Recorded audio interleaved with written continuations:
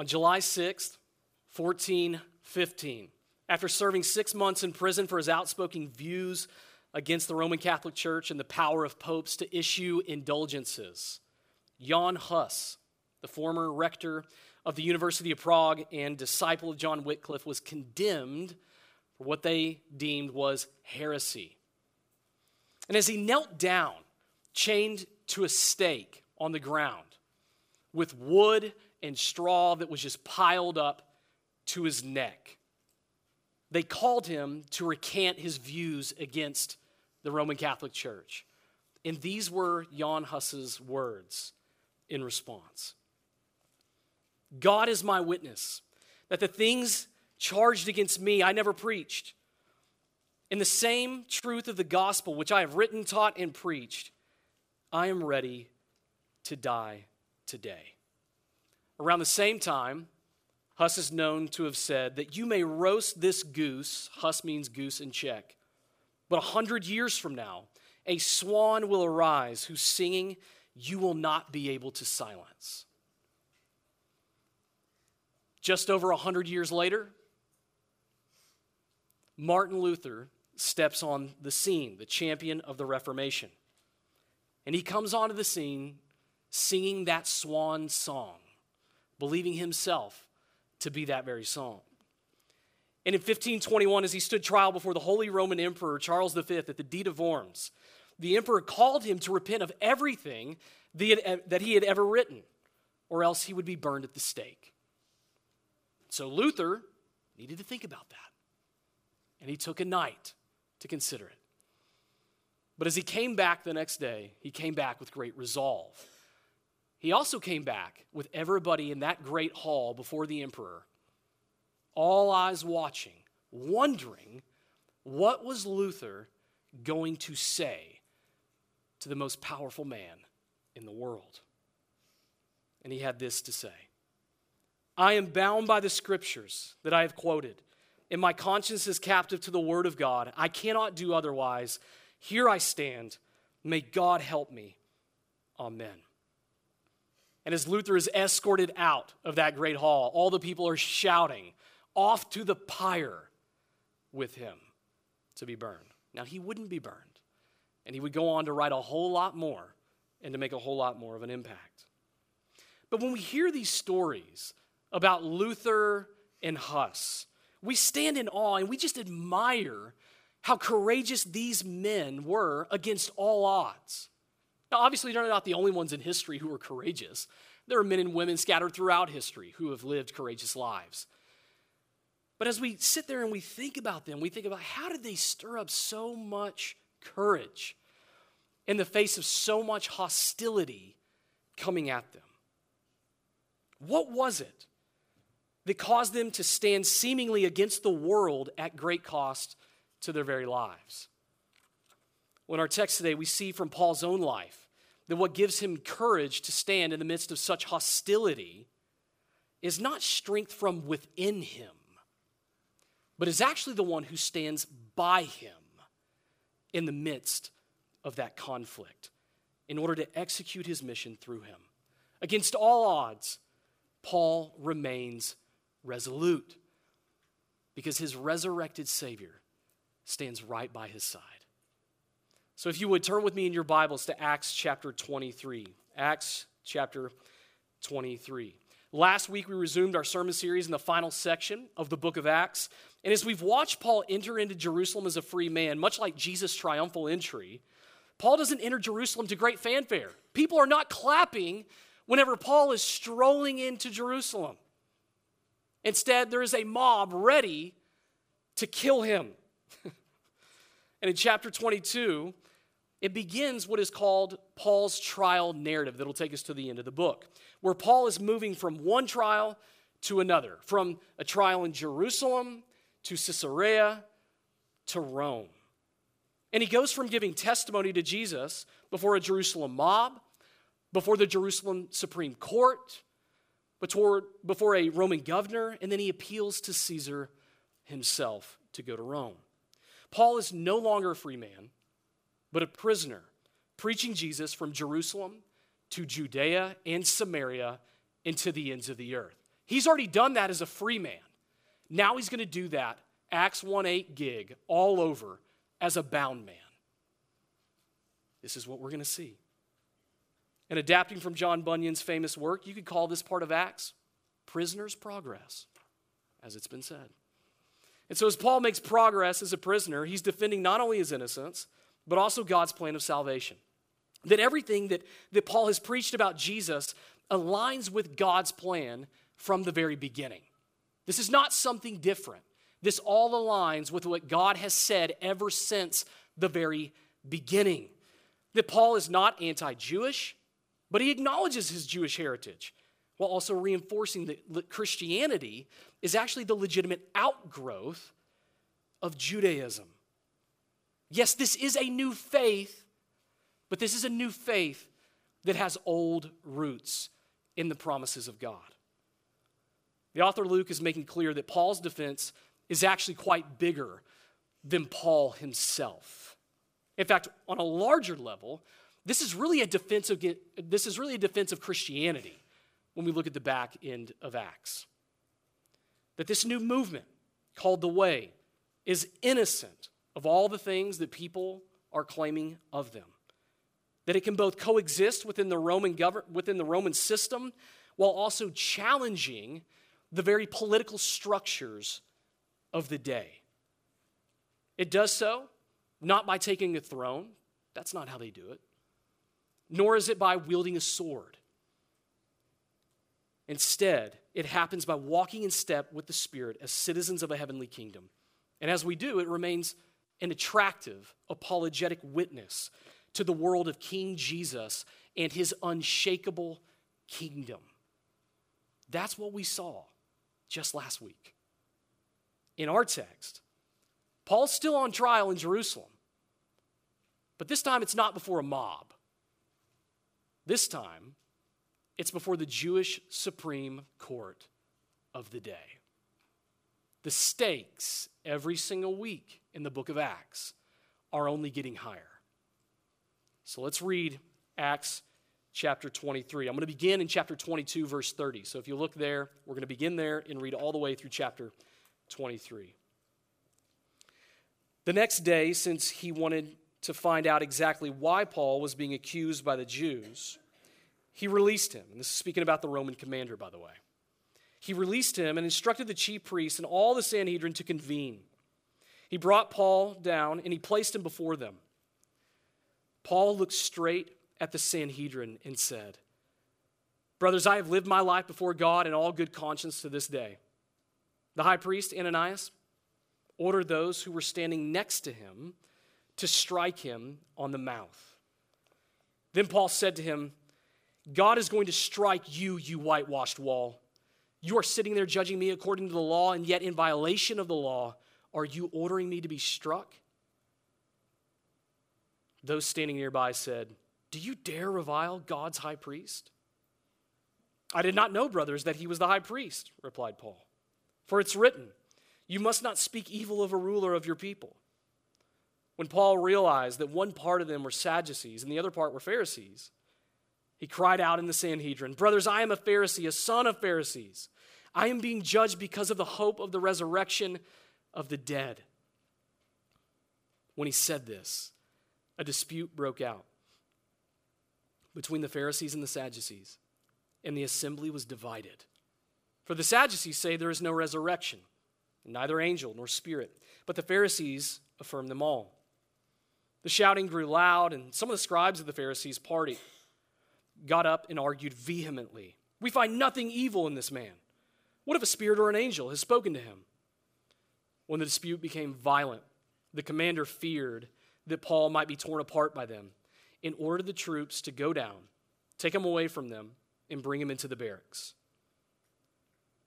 The following night, the Lord stood by him and said, "Have courage, for as you have testified about me in Jerusalem, so it is necessary for you to testify in Rome." When it was morning, the Jews formed a conspiracy and bound themselves under a curse not to eat or drink until they had killed Paul. There were more than 40 who had formed this plot. These men went to the chief priests and elders and said, "We have bound ourselves under a solemn curse that we won't eat anything until we have killed Paul. So now you, along with the Sanhedrin, make a request to the commander that he bring him down to you, as if you're going to investigate his case more thoroughly. But before he gets here, we are ready to kill him." But the son of Paul's sister, hearing about their ambush, came and entered the barracks and reported it to Paul. Paul called one of the centurions and said, "Take this young man to the commander because he has something to report to him." So he took him, brought him to the commander and said, "The prisoner Paul called me and asked me to bring this young man to you because he has something to tell you." The commander took him by the hand, led him aside, and inquired privately, "What is it you have to report to me?" "The Jews," he said, "have agreed to ask you to bring Paul down to the Sanhedrin tomorrow, as though they are going to hold a somewhat more careful inquiry about him. Don't let them persuade you, because there are more than 40 of them lying in ambush, men who have bound themselves under a curse not to eat or drink until they have killed him. Now they are ready, waiting for your consent." So the commander dismissed the young man and instructed him, "Don't tell anyone that you have informed me about this." He summoned 2 of his centurions and said, "Get 200 soldiers ready with 70 cavalry and 200 spearmen to go to Caesarea at 9 tonight. Also provide mounts to ride so that Paul may be brought safely to Felix, the governor." He wrote the following letter: "Claudius Lysias," who is the Roman commander, "to the most excellent governor Felix, greetings. When this man had been seized by the Jews and was about to be killed by them, I arrived with my troops and rescued him because I learned that he is a Roman citizen. Wanting to know the charge they were accusing him of, I brought him down before their Sanhedrin. I found out that the accusations were concerning questions of their law and that there was no charge that merited death or imprisonment. When I was informed that there was a plot against the man, I sent him to you right away. I also ordered his accusers to state their case against him in your presence." So the soldiers took Paul during the night and brought him to Antipatris as they were ordered. The next day they returned to the barracks, allowing the cavalry to go on with him. When these men entered Caesarea and delivered the letter to the governor, they also presented Paul to him. After he read it, he asked what province he was from. When he learned he was from Cilicia, he said, "I'll give you a hearing whenever your accusers also get here." He ordered that he be kept under guard in Herod's palace. Well, I think the main idea that Luke is getting at for us in this text is this: that our courage to continue the mission is anchored in God's plan and protection. That our courage to continue the mission is anchored in God's plan and his protection. I think that's what Luke means for us to understand from this text for today. Our courage to continue in the mission is anchored in God's plan and protection.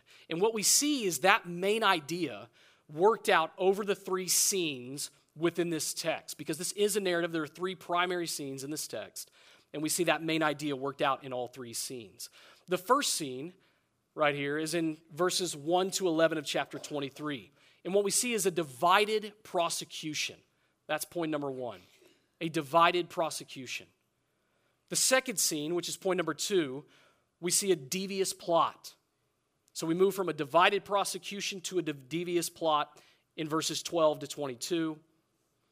And then we finish with a picture of God's divine protection in verses 23 to 35 in point number 3, a divine protection. So let's look at point number 1. Let's look at the first scene, a divided prosecution. Our text begins with a punch in the mouth. Literally, begins with a punch in the mouth. Paul has just narrowly escaped a mob from killing him, Roman officials from flogging him, and now the Roman commander wants to know why everyone is so upset about this guy, Paul. So he puts him before the religious elite of the day, the Sanhedrin. And the Sanhedrin, the highest judicial, religious, and legal body among the Jews, does what but punch Paul in the mouth, right? This is the Jewish Supreme Court of the day that Paul is standing before. The mob was bad enough. Now he's got to stand before the highest court. And we've seen the Sanhedrin before in the book of Acts, right? They did not look kindly upon this new movement known as the Way. Back in Acts chapter 5, they flogged Peter and the apostles for preaching in the temple. In Acts chapter 6, Stephen stood trial before them, and we know what happened to Stephen in chapter 7. He was stoned to death. Paul's trial begins with a punch in the mouth. Things are not looking up. It's often following the path of what we've already seen in the book of Acts. All because Paul said that he's lived his life before God in all good conscience to this day. That from top to bottom, Paul's life, his ministry, his message is not condemnable, but it's actually commendable to all the people of God. In fact, God is his witness that his life is commendable. But Ananias, the high priest, judging Paul to be out of hand, orders him to be struck. And just as quickly as Paul is struck in the mouth, Paul pipes back right at Ananias. And he says in verse 3, God is going to strike you, you whitewashed wall. You are sitting there judging me according to the law, and yet in violation of the law, are you ordering me to be struck? Now, this image of the whitewashed wall was a common metaphor for hypocrisy. Right? Imagine a blank wall just covered in mold and filth. And you come along and you take a can of white paint and you just paint right over that. Some of you are probably thinking, that sounds a lot like my subcontractors that I got. Though the wall looks new on the outside because it's got a new fresh coat of paint, you know how dirty and nasty that thing is up underneath all that paint. We see Jesus use this metaphor in Matthew 23:27, where he calls the Pharisees and the scribes, which was we just read just a moment ago in the scripture reading. We see him use this very thing for the scribes and Pharisees when he calls them whitewashed tombs. Because on the outside, they seem righteous. But on the inside, they are full of hypocrisy and lawlessness. You look like you've got life on the outside. But inside, there are just dead bones all over your body. Paul does the same thing here by exposing the high priest as the one who actually violates the very law that he judges by. And Luke is giving us a contrasting picture right here.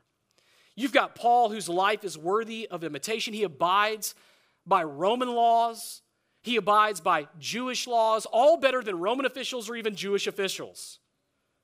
He does it so well that as the Sanhedrin call him out for speaking against the high priest, how does he respond in verse 5? But with scripture in response. He bleeds the law of God.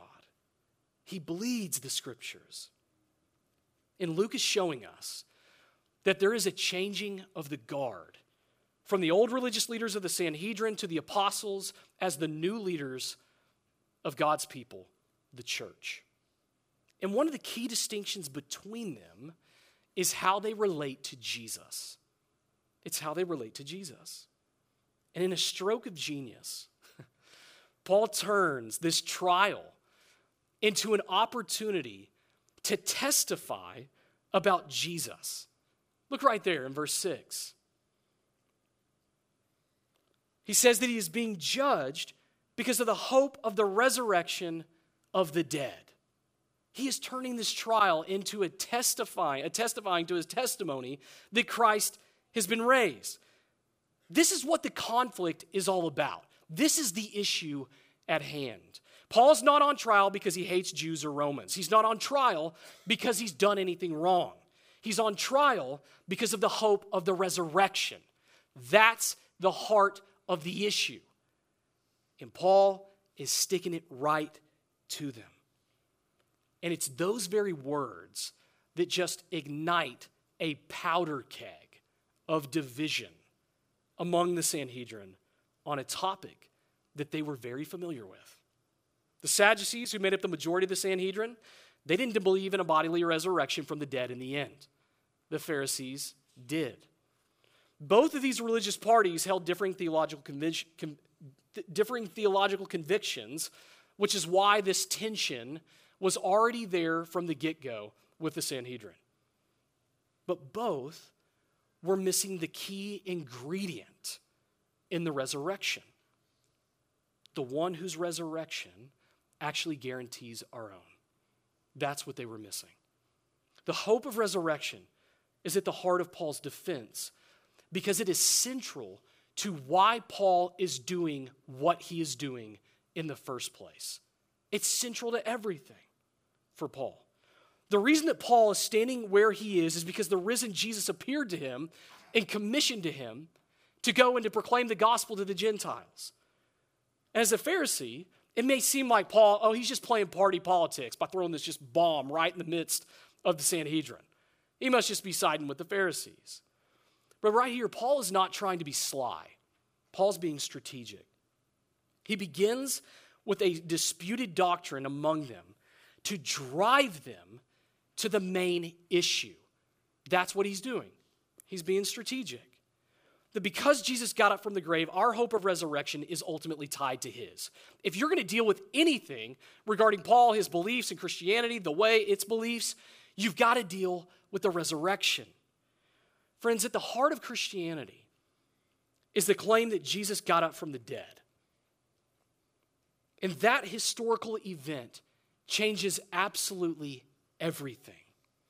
Because Jesus rose, God the Father accepted his sacrifice for our sins. Because Jesus rose, God's kingdom has invaded the world. Because Jesus rose, he reigns as the Lord of heaven and earth, who is actually going to return as the judge of the living and the dead in the end. For Paul, Jesus' bodily resurrection is like a load-bearing wall in that house for all you contractors. It's like that load-bearing wall. You know how important that load-bearing wall is. You knock that thing down, that house is coming down with it. The resurrection is like that load-bearing wall in the house. You knock out that, and every bit of Christianity comes crumbling down. And Luke is showing us that Christianity's legitimacy is tied to Jesus' resurrection. Now, because Jesus rose, Christianity is the legitimate outcome of Judaism, and Jesus' resurrection is central to our message because it's central to God's plan for the world. That's what we see right here. This is the message of the book of Acts, that Jesus lives, and this changes everything. That's what the message of the book of Acts is all about. This is what makes Christianity different from everyone else. The world's going to say, that just sounds absurd. Paul shows it's absolutely necessary to make sense of the world.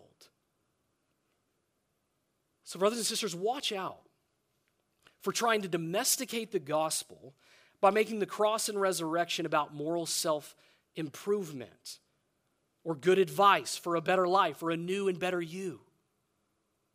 Watch out that doesn't become your message.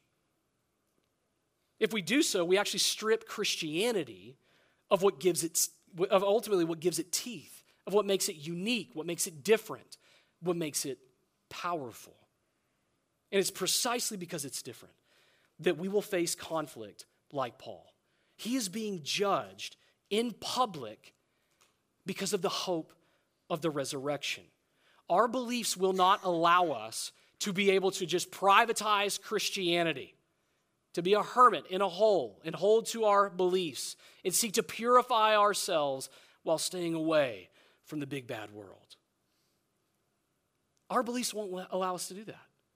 They will not allow us to privatize Christianity because Jesus' resurrection was a public event. This is a public truth that is in the world, and it's going to receive conflict. So we should not retreat from proclaiming the hard truths of the gospel, nor should we accommodate our message to the world's agenda in order to gain their respect. Instead, we respond by boldly declaring that because Jesus lives, you can actually live too. You no longer have to die a death for eternity, 1,000,000 times and infinite times over. You no longer have to die, but you can live. Your sin has resulted in your eternal death, but through Jesus' death for sin and his resurrection to life, you can be dead to sin and alive in Christ. This is the truth that does not change with each passing cultural fad or secular theory. The message of Christianity is one where Jesus is front and center so that he is ultimately the rock of stumbling and the stone of offense. That's what it is. Because Jesus rose, the resurrection is central to our proclamation, and it will bring conflict with the competing agendas of the day. But it's also because Jesus rose that we have comfort and courage in the midst of this conflict. Look at verse 11. Go down and look at verse 11.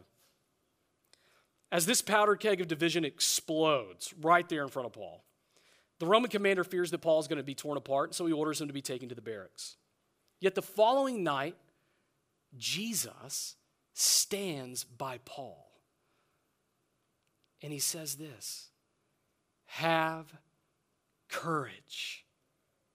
What mattered more than Paul's conflict was the one who stood by him in the midst of that conflict. He didn't need a spiritual pep talk. That's not what Jesus is giving him right here. He needed the words of the one who had been in his shoes and yet had overcome the world. That's the one who's telling him to have courage. Jesus tells his disciples in John 16:33 that they're going to have trouble in this world. You can take that to the bank. But to fear not, take heart, have courage. Why? Because I have overcome the world. Jesus knew what it was like to be falsely accused by the Sanhedrin. We saw that back in Luke chapter 22. But he also knew what it meant to overcome the world and all those false accusations through his death and resurrection.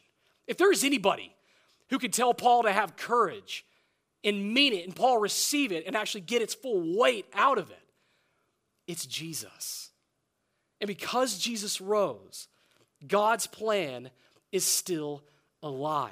And it's his plan that anchors Paul in the midst of this conflict. What does Jesus say right there? He gives him the reason. Why should you have courage? Look at verse 11. For, or because, as you've testified about me in Jerusalem, so it is necessary for you to testify in Rome. One of the ways that Luke actually communicates God's sovereign plan throughout the book of the Acts is with that little phrase, it is necessary. Paul's suffering was not meaningless. It was necessary. It was necessary. Jesus' words comforted Paul because though his own people were against him, Paul was right in line with God's plan for him. And what was that plan? To testify, not only in Jerusalem, but in Rome, which actually confirmed Paul's words back in chapter 19, verse 21, of his desire of believing it necessary for him to be able to see Rome after he goes to Jerusalem. And he will certainly go to Rome, not in the way that he expected. This is the kind of hope and help that the resurrection brings to all of God's people, no matter what trial that you face in this life. And so, brothers and sisters, where do you turn for courage to continue following Jesus when your faith comes under threat? Where do you turn when you face hostility? Do you look within yourself to be able to do that? That's not going to help you because we are fallen and weak. Looking to the remedies that the world provides won't comfort you, nor are they going to ease your pain, to allow you just to escape for a moment. That just totally distracts from the main issue at hand. It does nothing with the real issue that is plaguing your soul. The only one who can provide courage to continue in the faith is the one who overcame every single conflict, He's the only one who can do it. Jesus doesn't remove Paul from his trials. He just moves him to the next one. Trials that are going to seek to undo his faith. I mean, he is just going from trial to trial to trial all through the rest of the book of Acts. So he's not taking him out of those trials. He's just moving him to the next one, to the next one, and to the next one. But he continues because his courage rests upon the one who has conquered and called him to testify. That's where his courage is rooted. We're going to face trial after trial after trial in this life. Inevitably, we will. No trial is beyond God's plan. And Jesus has called us to testify to his Son before those in our lives and before those at the ends of the earth. Courage allows us to face a besetting sin with the resolve to put it to death. It allows us to be able to face difficult times through the lens of the hope of the resurrection. Courage gives us resolve to pray when we are overcome with fear, with anxiety, and with anger in our lives. It gives us resolve to show mercy when we're angry, to trust in God and his goodness and his greatness when we fear that the worst is coming. Courage allows us not to retreat from conflict from others, but to forgive and to reconcile with others, even whenever it's difficult to do. That's what courage does. It gives you confidence and heart to do what is in line with God's word and what is in obedience to him. Courage is able to stare death in the face, knowing that Christ is with us and Christ has already conquered death. Friends, because of Jesus' resurrection, we can take courage because he promised us that he would be with us to the very end of the age. Because of Jesus' resurrection, we take courage because God's plan is still alive, and none of our trials are outside of God's good plans for us, even when those plans often bring very unexpected things, as we're going to see right here, even in point 2. Let's look at point 2. The second scene right here is a devious plot, verses 12 to 22. Paul is out of the frying pan of the Sanhedrin and is now into the fire of a plot to kill him. 40 men of the Jews bind themselves under a curse not to eat or drink until they kill Paul. So they conspire with the Sanhedrin to make a request to the Roman commander to bring Paul down, and so that they can investigate his case more thoroughly. And as Paul gets near, their desire is to kill him. But what's striking with this whole section, this whole scene, is how intent these men are on killing Paul. They were so intent. They invoked a divine judgment upon themselves that they didn't carry it out. The word that's used right there to bind themselves under a curse is the word anathema. Now, when you and I think of the word anathema, we think like, oh, they wronged me, so they're anathema to me. Right? I'm not going to have anything to do with them. I'm not going to talk with them ever again because they wronged me. The word anathema right here is a whole lot stronger than that. The word right here is stronger. For something to be anathema means that something is so morally worthless that we ought to devote it to destruction. This is how these men thought of themselves if they did not put Paul to death. They deserve to be destroyed if they didn't destroy Paul. That's what they're saying. And what irony. They thought that they were doing a righteous act according to God's plan that was good for society. And yet in reality, all of their plans were on a collision course with the very plan of God. It's been said that the devil typically sets his traps in the realm of piety, in the realm of godliness and righteousness. They thought they were honoring God. Instead, they had aligned with Satan, seeking to destroy the one whose message would actually bring them the forgiveness that they needed before God. Now, friends, you may read a story like this and think, well, I would never do that. I would not be so dumb as to do that. But in a way, don't we do this whenever we sin? Is this not what our sin does? To sin is not only to miss the mark of God's standard, it's also to side with evil. As sinners, we're naturally bent toward what God hates. In our sin, we conspire against the lordship of Christ by seeking to establish our own lordship over our lives. Sin, by its very nature, is rebellion against God because it rejects his authority. And outside of Christ, we side with evil and we sign our eternal death warrant every single time. But there's good news for you. If you're not a follower of Christ, there is good news for you.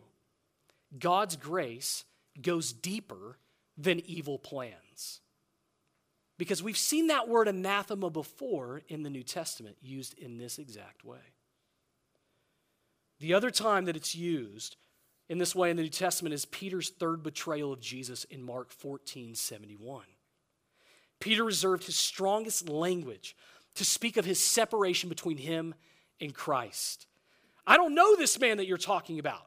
Effectively, Peter is saying, let me be cursed and under the ban and be destroyed if I am found associated with him. Yet what Peter failed to see at that moment was that Jesus was going to the cross to bear the curse of Peter's sin upon himself. How incredible. Through Jesus' death for sin, there is forgiveness, not only for Peter, but for all sinners who conspire against the Lord in their sin. And friends, that's the same for you. If you are not a follower of Jesus, recognize that your sin deserves eternal destruction, and you deserve to be eternally destroyed. But by God's grace, which goes deeper than even the evil plans of your sin, he has made the way for you to be forgiven of that sin through the death and resurrection of Jesus. You can receive that forgiveness by turning from your sin and trusting in Christ as your Lord and Savior. I pray that you would do that today and no longer be under the curse of that sin, but let Jesus, trusting in Jesus, that he has already taken that curse so that you could actually receive the blessing of eternal life. You can have that right now. I pray that you would do that. When our plans go against God's plan always wins. And the Lord would thwart the plans of the wicked in the most unexpected of ways. Most unexpected of ways. As these men are plotting to kill Paul, their plot is compromised. Out of all the people, Paul's nephew, remarkably, just finds out about this plot and decides to go tell Paul about it. Out of everybody that could have found out. Like, where are the apostles at in this gig? Where are other people that could have told Paul? But the Lord decides that Paul's nephew will do. And once the commander hears from him, he tells the nephew not to tell anyone that he's informed him. Now, for the youth in the room, I know that a lot of times you come into a sermon like this and you may think that, oh, there doesn't really have anything for me. He's not really speaking to me. But in reality, we want you to know that we actually are speaking to you, that this sermon is just as much about you as it is about anybody else in this room. And I hope that when you read a passage like this, that it actually greatly encourages you. Because God uses young men and women to rescue, right? He uses young men and women for his divine providential plans, just like he has used Paul's nephew. God uses a young man, right? One who, in terms of the word that's used, is not like a toddler or a child, nor are they married. They're right in that youth kind of age range. God uses a young man to rescue one of the most important people in the history of the church. That's intentional. It's intentional for this text. And I recognize that being younger, a lot of times, you're kind of looking forward to you getting older so that you're going to have more respect, more responsibility from others. But what I want you to see is that age does not hinder God. It doesn't hinder God. God's purposes are not on hold because of someone's age.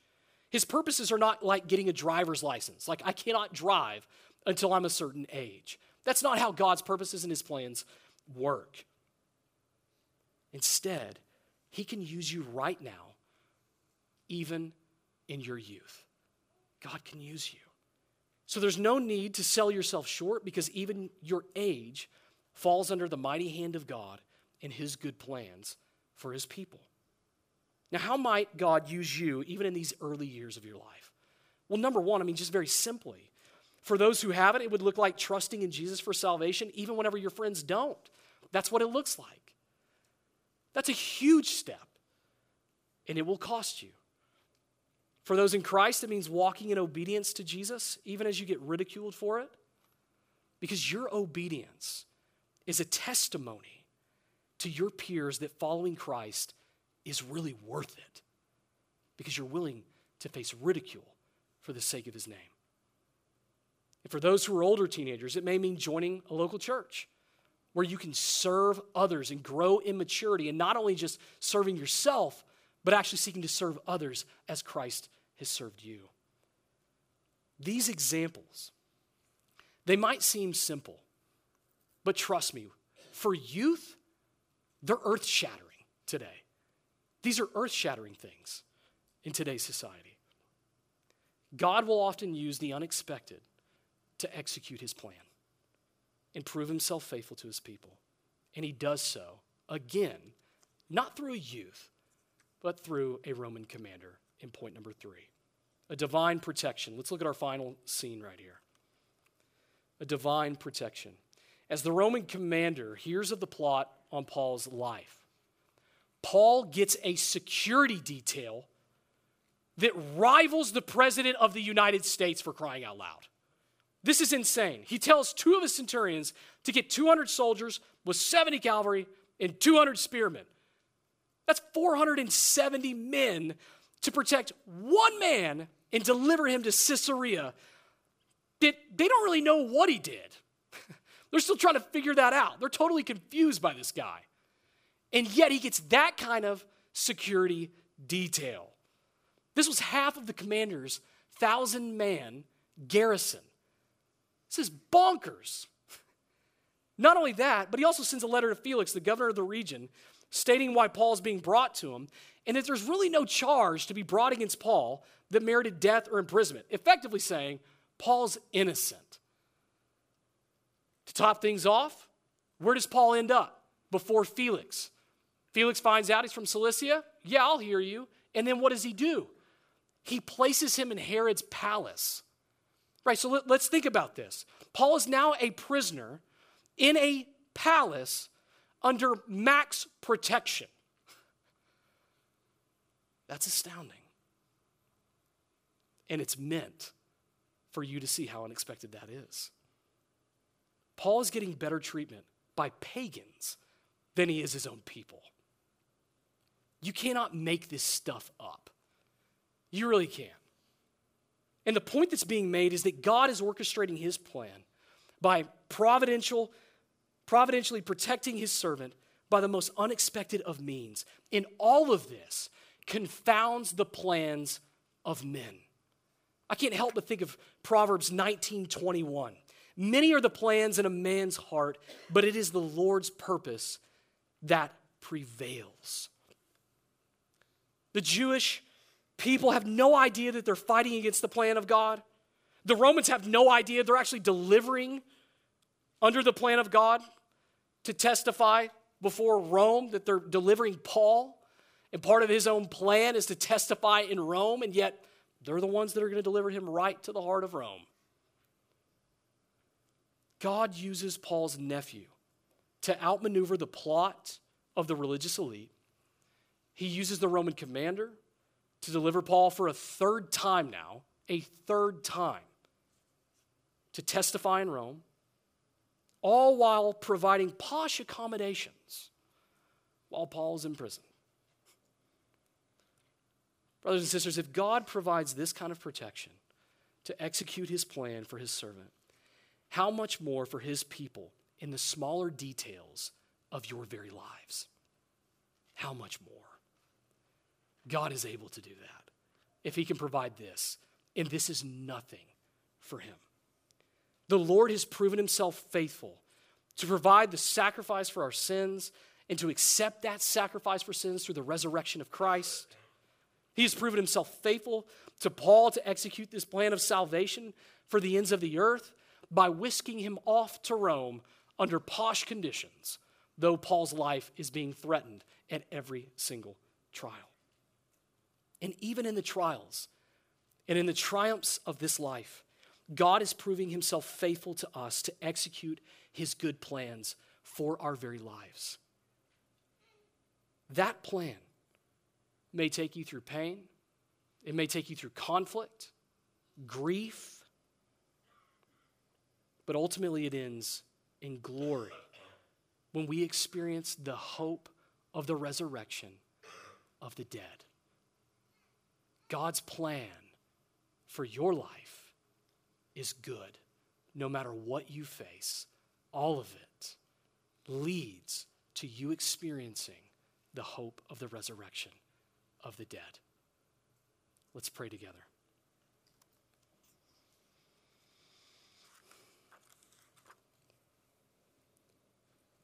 Lord, we give praise to you that all of these unexpected things going on in the text are not just random. These did not happen by chance. All of this is orchestrated according to your plan and how you providentially protect your servant and protect us as well. Lord, we pray that that would give us courage. As we face trials for preaching Jesus, as we face the trials of this life that threaten our faith, Lord, we pray that we would take courage, knowing that Christ has overcome the world, that the one who is standing by Paul, telling him to have courage, is also the one who has promised to be with us to the very end of the age. And so, Lord, we pray that that would give us heart and that we would take heart, knowing that all things are leading to a glorious future. Lord, we pray all of these things in Jesus' name. Amen.